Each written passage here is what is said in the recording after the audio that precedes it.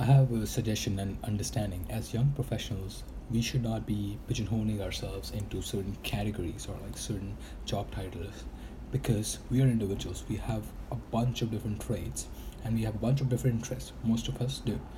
And when we pursue them, that's defines us and eventually creates pathways that will be contributing to our income.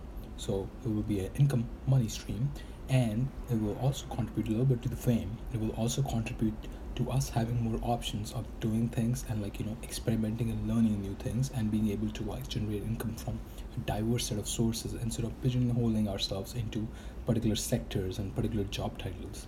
So what do you guys think about it? That's what I think. That's what I'm pursuing. What are you guys doing?